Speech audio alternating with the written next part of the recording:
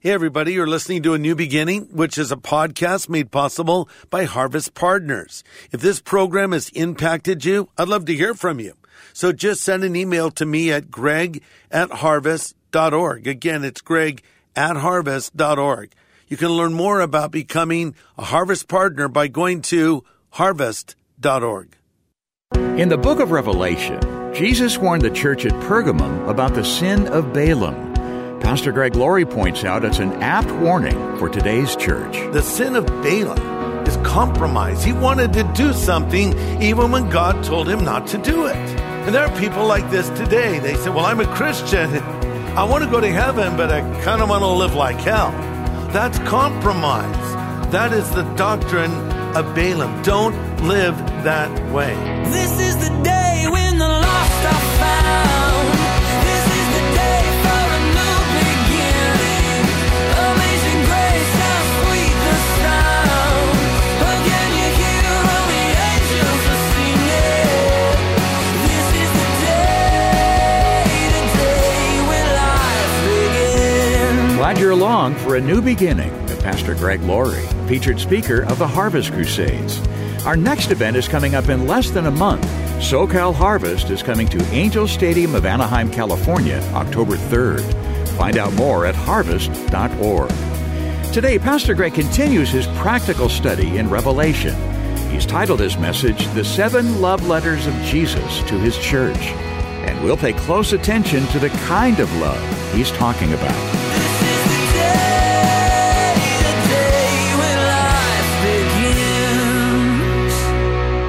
What exactly is love? I think you're in trouble if you define love by what you've learned by listening to pop and rock songs over the years. For instance, there's a song that says, what the world needs now is love, sweet love. Then foreigners saying, I want to know what love is. And then there's a very weird song, some of you might remember this, yummy, yummy, yummy, I've got love in my tummy. But what is love? We talk about this love. It's in our tummy. We need it. But what is this love we're talking about? Well, another song answers that question by saying, love is a many-splendored thing. Another song says, love is the answer. Led Zeppelin reminded we need a whole lot of love. And then Meatloaf saying, I would do anything for love. Personally, I'd do anything for meatloaf, not the singer, but the actual food. And then, of course, Whitney Houston said, I will always love you. But then Phil Collins gives us a warning saying, you can't hurry love. But why? Well, another song gives the answer. It says, that's the way love goes. Okay, let's review, try to figure this all out. Love is many-splendored. It's in our tummy. We need a whole lot of it, but we can't hurry it because that's the way it goes and it's what the world needs. Well, maybe the answer is found in this song title, I said I love you, but I lied. Maybe that's why the Black Eyed Peas sang, where is the love? I think I have the answer because Adele has a song with the title, Send My Love to Your New Lover. Okay, now we see where the problem really is. And then Lady Gaga sang, Stupid Love. The Beatles sang, all you need is love, and then they broke up and sued each other. Another song warns, too much love will kill you. And maybe that's why Dionne Warwick sang, I'll never love this way again.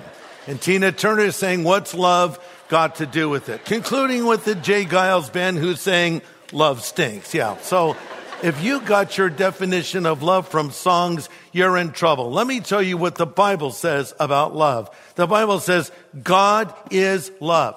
Is there any better definition of love than that? God is love. And guess what? God loves you.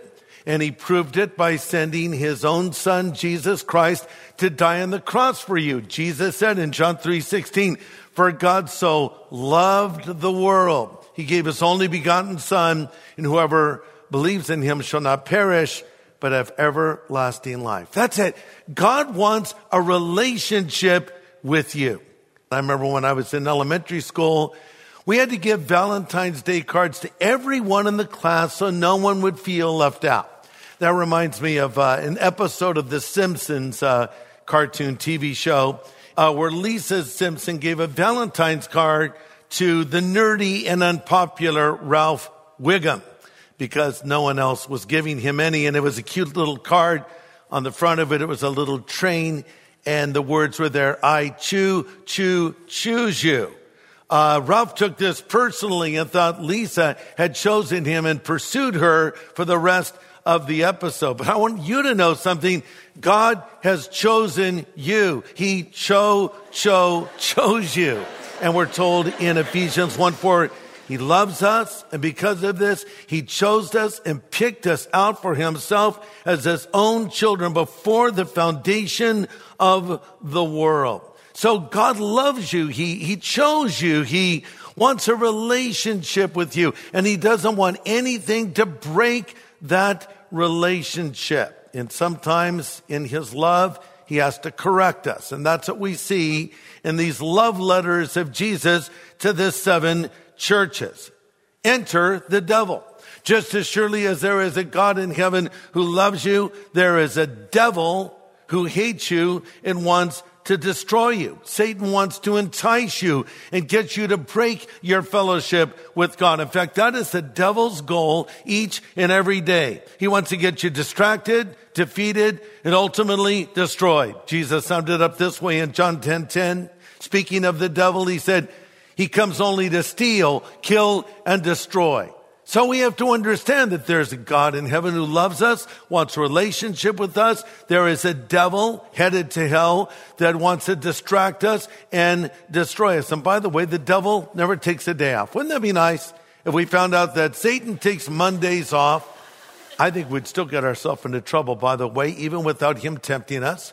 But be that as it may, the devil never takes a day off. He doesn't take an hour off. He doesn't take 5 minutes off. In fact, Revelation 12:12 says the devil has come down to you in great anger, knowing he has a little time. Listen to this. Even if some Christians don't necessarily believe it, the devil believes that Jesus is coming back.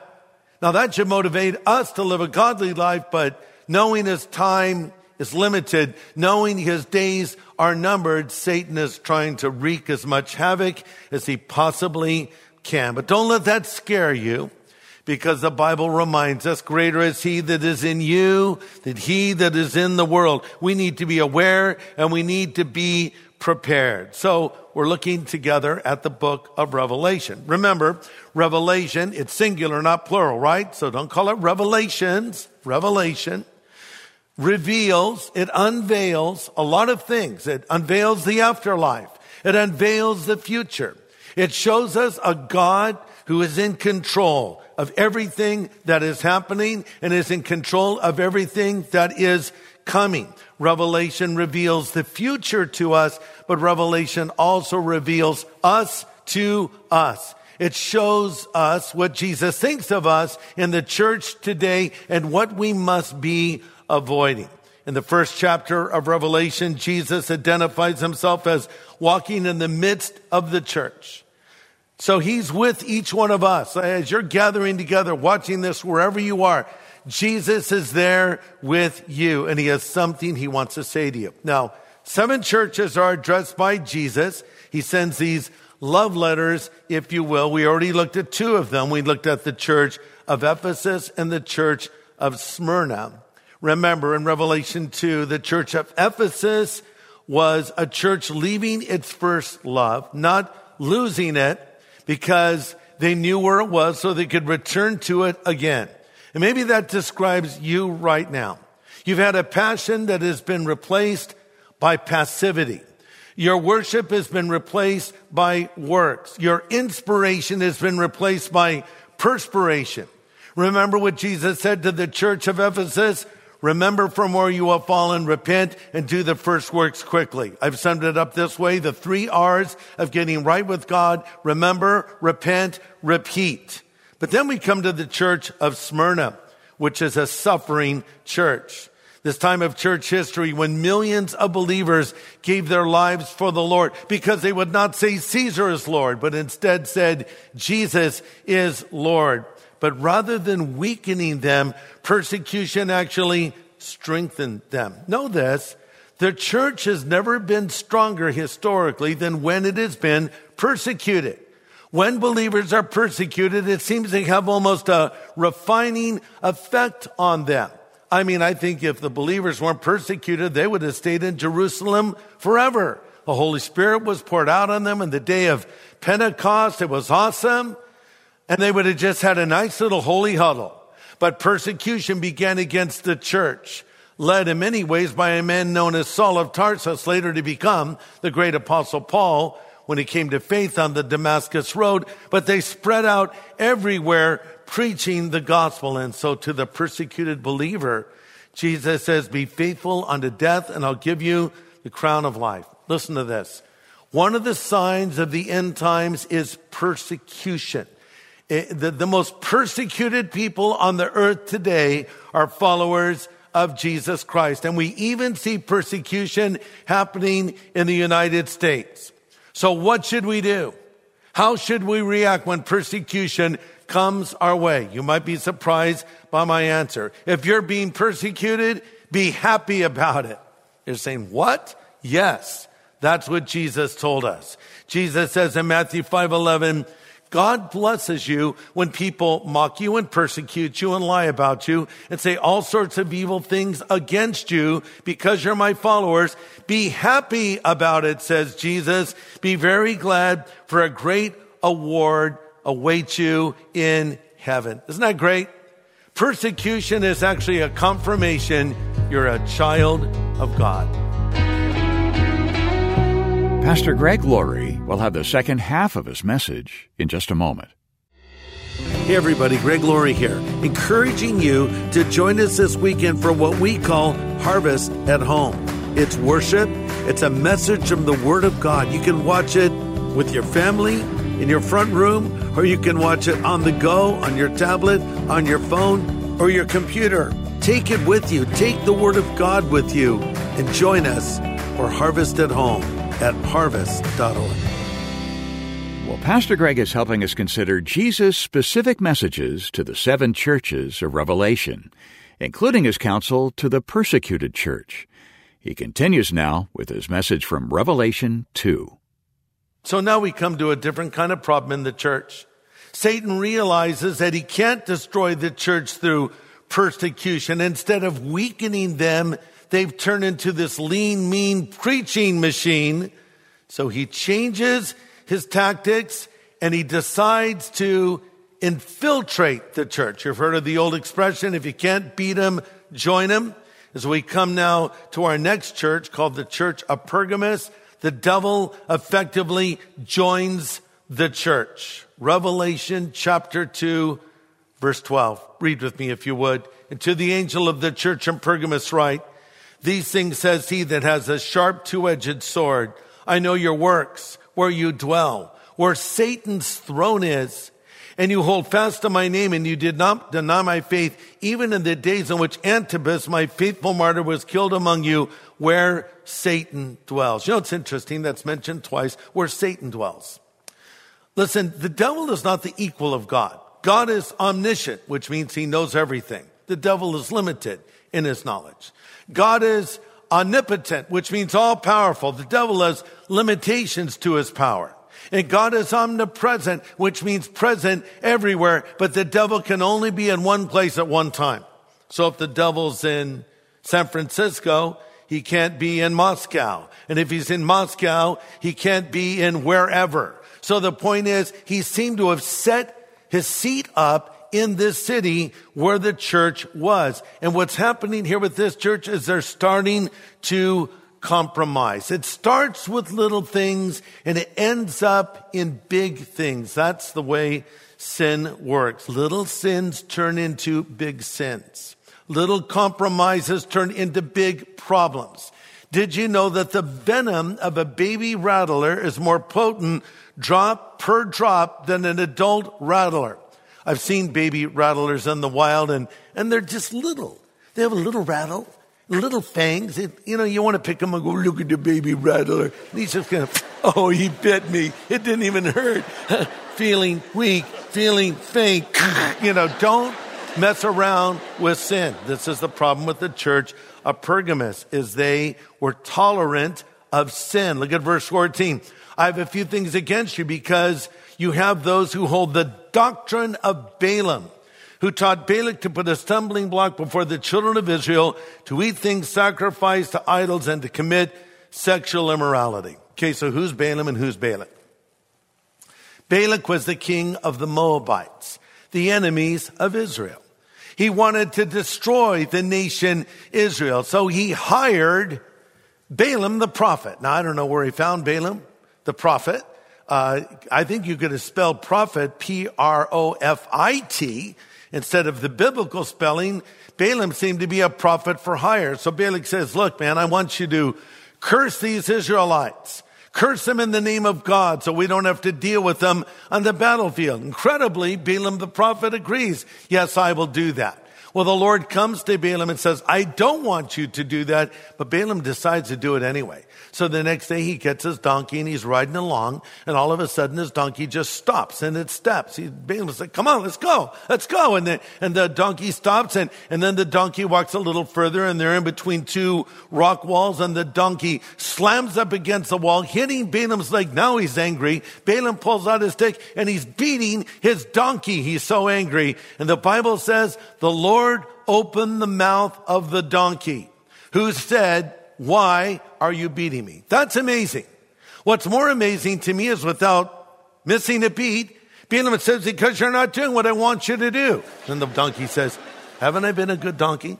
Haven't I always done what you wanted me to do? Balaam says, yeah, I have to agree. You've been a very good donkey. They're having this conversation. Well, here's what Balaam didn't know. The donkey seemed to have more sense than Balaam did, because the donkey saw an angel of the Lord with sword drawn. The angel's probably thinking, oy vey, this guy's talking to his donkey. Finally, the angel makes himself visible, and Balaam sees what's going on, but the angel was trying to stop him. So Balaam didn't do exactly what Balak wanted him to do, but he came up with a little plan. He said, listen, Balak, I have an idea. Here's what you need to do. Get your really foxy babes from Moab to go sexually entice those young Israeli boys to come into their tents and make them worship at your little altars, and you worship your false gods, and they'll go for it, and God will judge them. And that's exactly what happened. So what is this saying to us? Well, Balaam, the sin of Balaam is compromise. He wanted to do something even when God told him not to do it. And there are people like this today. They say, well, I'm a Christian. I want to go to heaven, but I kind of want to live like hell. I still want to party. I still want to cheat. I still want to lie. I still want to do whatever I need to do or whatever I want to do. And God's saying, no, that's compromise. That is the doctrine of Balaam. Don't live that way. So we need to follow the advice Jesus gives here to Pergamos. Verse 16, repent, or I'll come to you quickly and fight against those with the sword of my mouth. He that has an ear to hear, let him hear what the Spirit is saying. It says God's wake-up call. Let me just say this. Am I talking to somebody right now that says they're a Christian, but you're sleeping with your boyfriend or your girlfriend? You say you're a Christian, but you're having an affair on your spouse? You say you're a Christian, but you're lying on your tax returns. You say you're a Christian, and you regularly tear others down and denigrate them and slander them. Hold on now. You're like the people in the church of Pergamos, and you're like Balaam. You're compromising, and that is not what God wants. Bringing us to our fourth church, identified as Thyatira. So they go from compromise with Pergamos to full-blown acceptance of sin in the church of Thyatira. Revelation 2 verse 19, Jesus says, I know your works, your love, your servants, your faith, and your patience. And as for your works, your last are more than your first. So, hey, he commends them. There's some of you doing pretty well. Nevertheless, I have a few things against you, because you allow that woman Jezebel, who calls herself a prophetess, to teach and seduce my servants to commit sexual immorality and eat things sacrificed to idols. I gave her time to repent of her sexual immorality, and she did not repent. So who's Jezebel? Jezebel was the wife of King Ahab. She was a wicked woman who was the queen of Israel. And she believed in the worship of the false god of Baal. Jezebel was the one that put the contract out on the prophet Elijah and said, I'm going to put that man to death, and she actually influenced the whole nation. So the church of Thyatira had grown tolerant of sin. Have you grown tolerant of sin in your life? Are there things you know you should not be doing, but your conscience doesn't seem to be kicking in anymore? You know, we have a little smoke alarm in our kitchen, and it's overly sensitive. Well, just this morning, Kathy was cooking something, and the alarm goes off all throughout the house. There's smoke in your house. There's smoke. And you go down to the kitchen, there's like hardly any smoke at all. Fortunately, the fire department did not come. An overly sensitive smoke alarm. Better to have that than one that doesn't work. Maybe you have a very tender heart, a sensitive conscience. And when you do something wrong, when you think something wrong, you feel guilt and remorse over it. Rejoice. That means your conscience is working. But if you can go and sin, if you can go and do things that the Bible says are wrong before God and not feel any pang of guilt or any remorse, something isn't working. Pray that God will resensitize your conscience.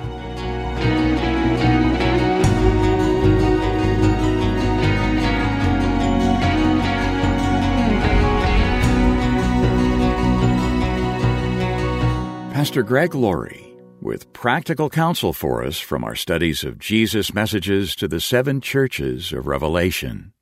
Today's study title here on A New Beginning, The 7 Love Letters of Jesus to His Church. Now, if you weren't able to hear all of today's presentation, you can catch up by going to harvest.org. In fact, you can even hear any of the previous messages in our Revelation series as well. Again, go to harvest.org. Let me ask you, Pastor Greg, what are some things that might surprise people in a study of Revelation? One thing that occurred to me is, we think of eternity as being timeless, but part of God's plan is a timed event. The millennium is 1,000 years, so I guess we'll track time in some form. Am I wrong? No, I think that's accurate because the word millennium actually means 1,000. It's the 1,000-year reign of Christ. But we are aware of the passing of time when we enter into eternity. In the book of Revelation, we read about those who are put to death for their faith, and they know that was an unjust thing. And they say to God, "How long, O Lord, holy and true, until you judge and avenge our blood on those that dwell on the earth?" So they're aware of the passing of time. They're aware of the injustice of what happened to them on planet Earth.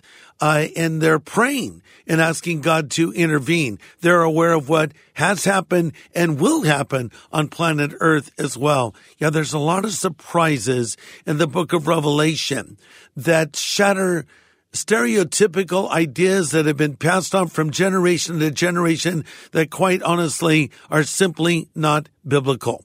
But I think the more we learn about heaven, the better we will be enabled to live here on earth. It was C.S. Lewis who said, loose paraphrase, those who think the most of the next world do the most in this one. And so Revelation is where the Apostle John is found banished on the island of Patmos. He had faithfully preached the gospel. He was the last of the apostles, and people probably never thought they would hear from John again.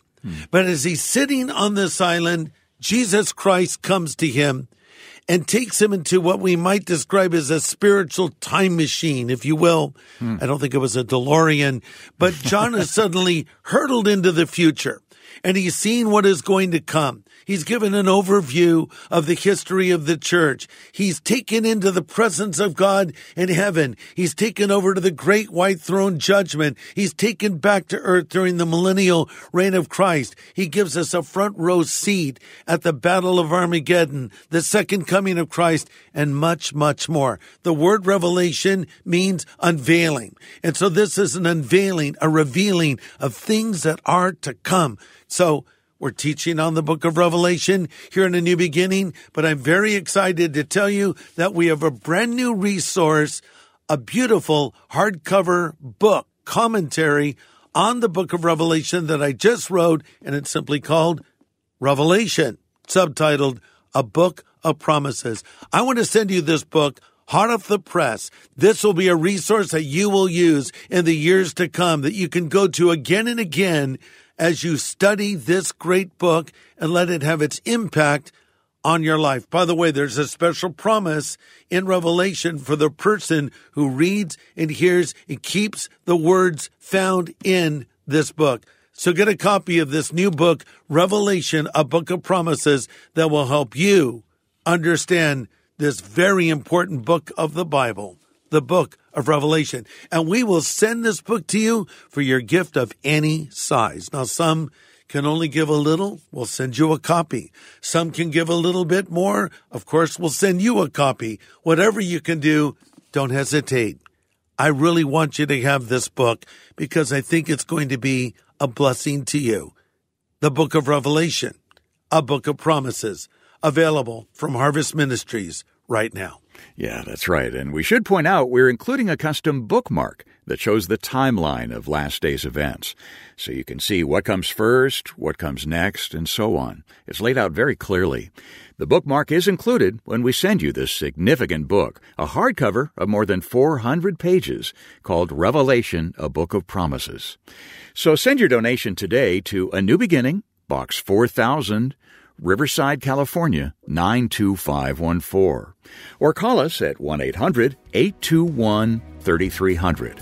We can take your call anytime at 1-800-821-3300. Or go online to harvest.org. Well, next time, Pastor Greg has more insight from Jesus' candid messages to the 7 churches of Revelation. Join us here on A New Beginning.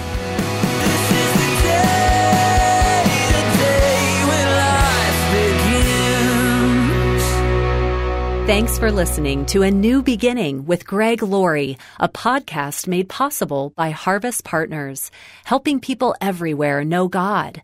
Sign up for daily devotions and learn how to become a Harvest Partner at harvest.org.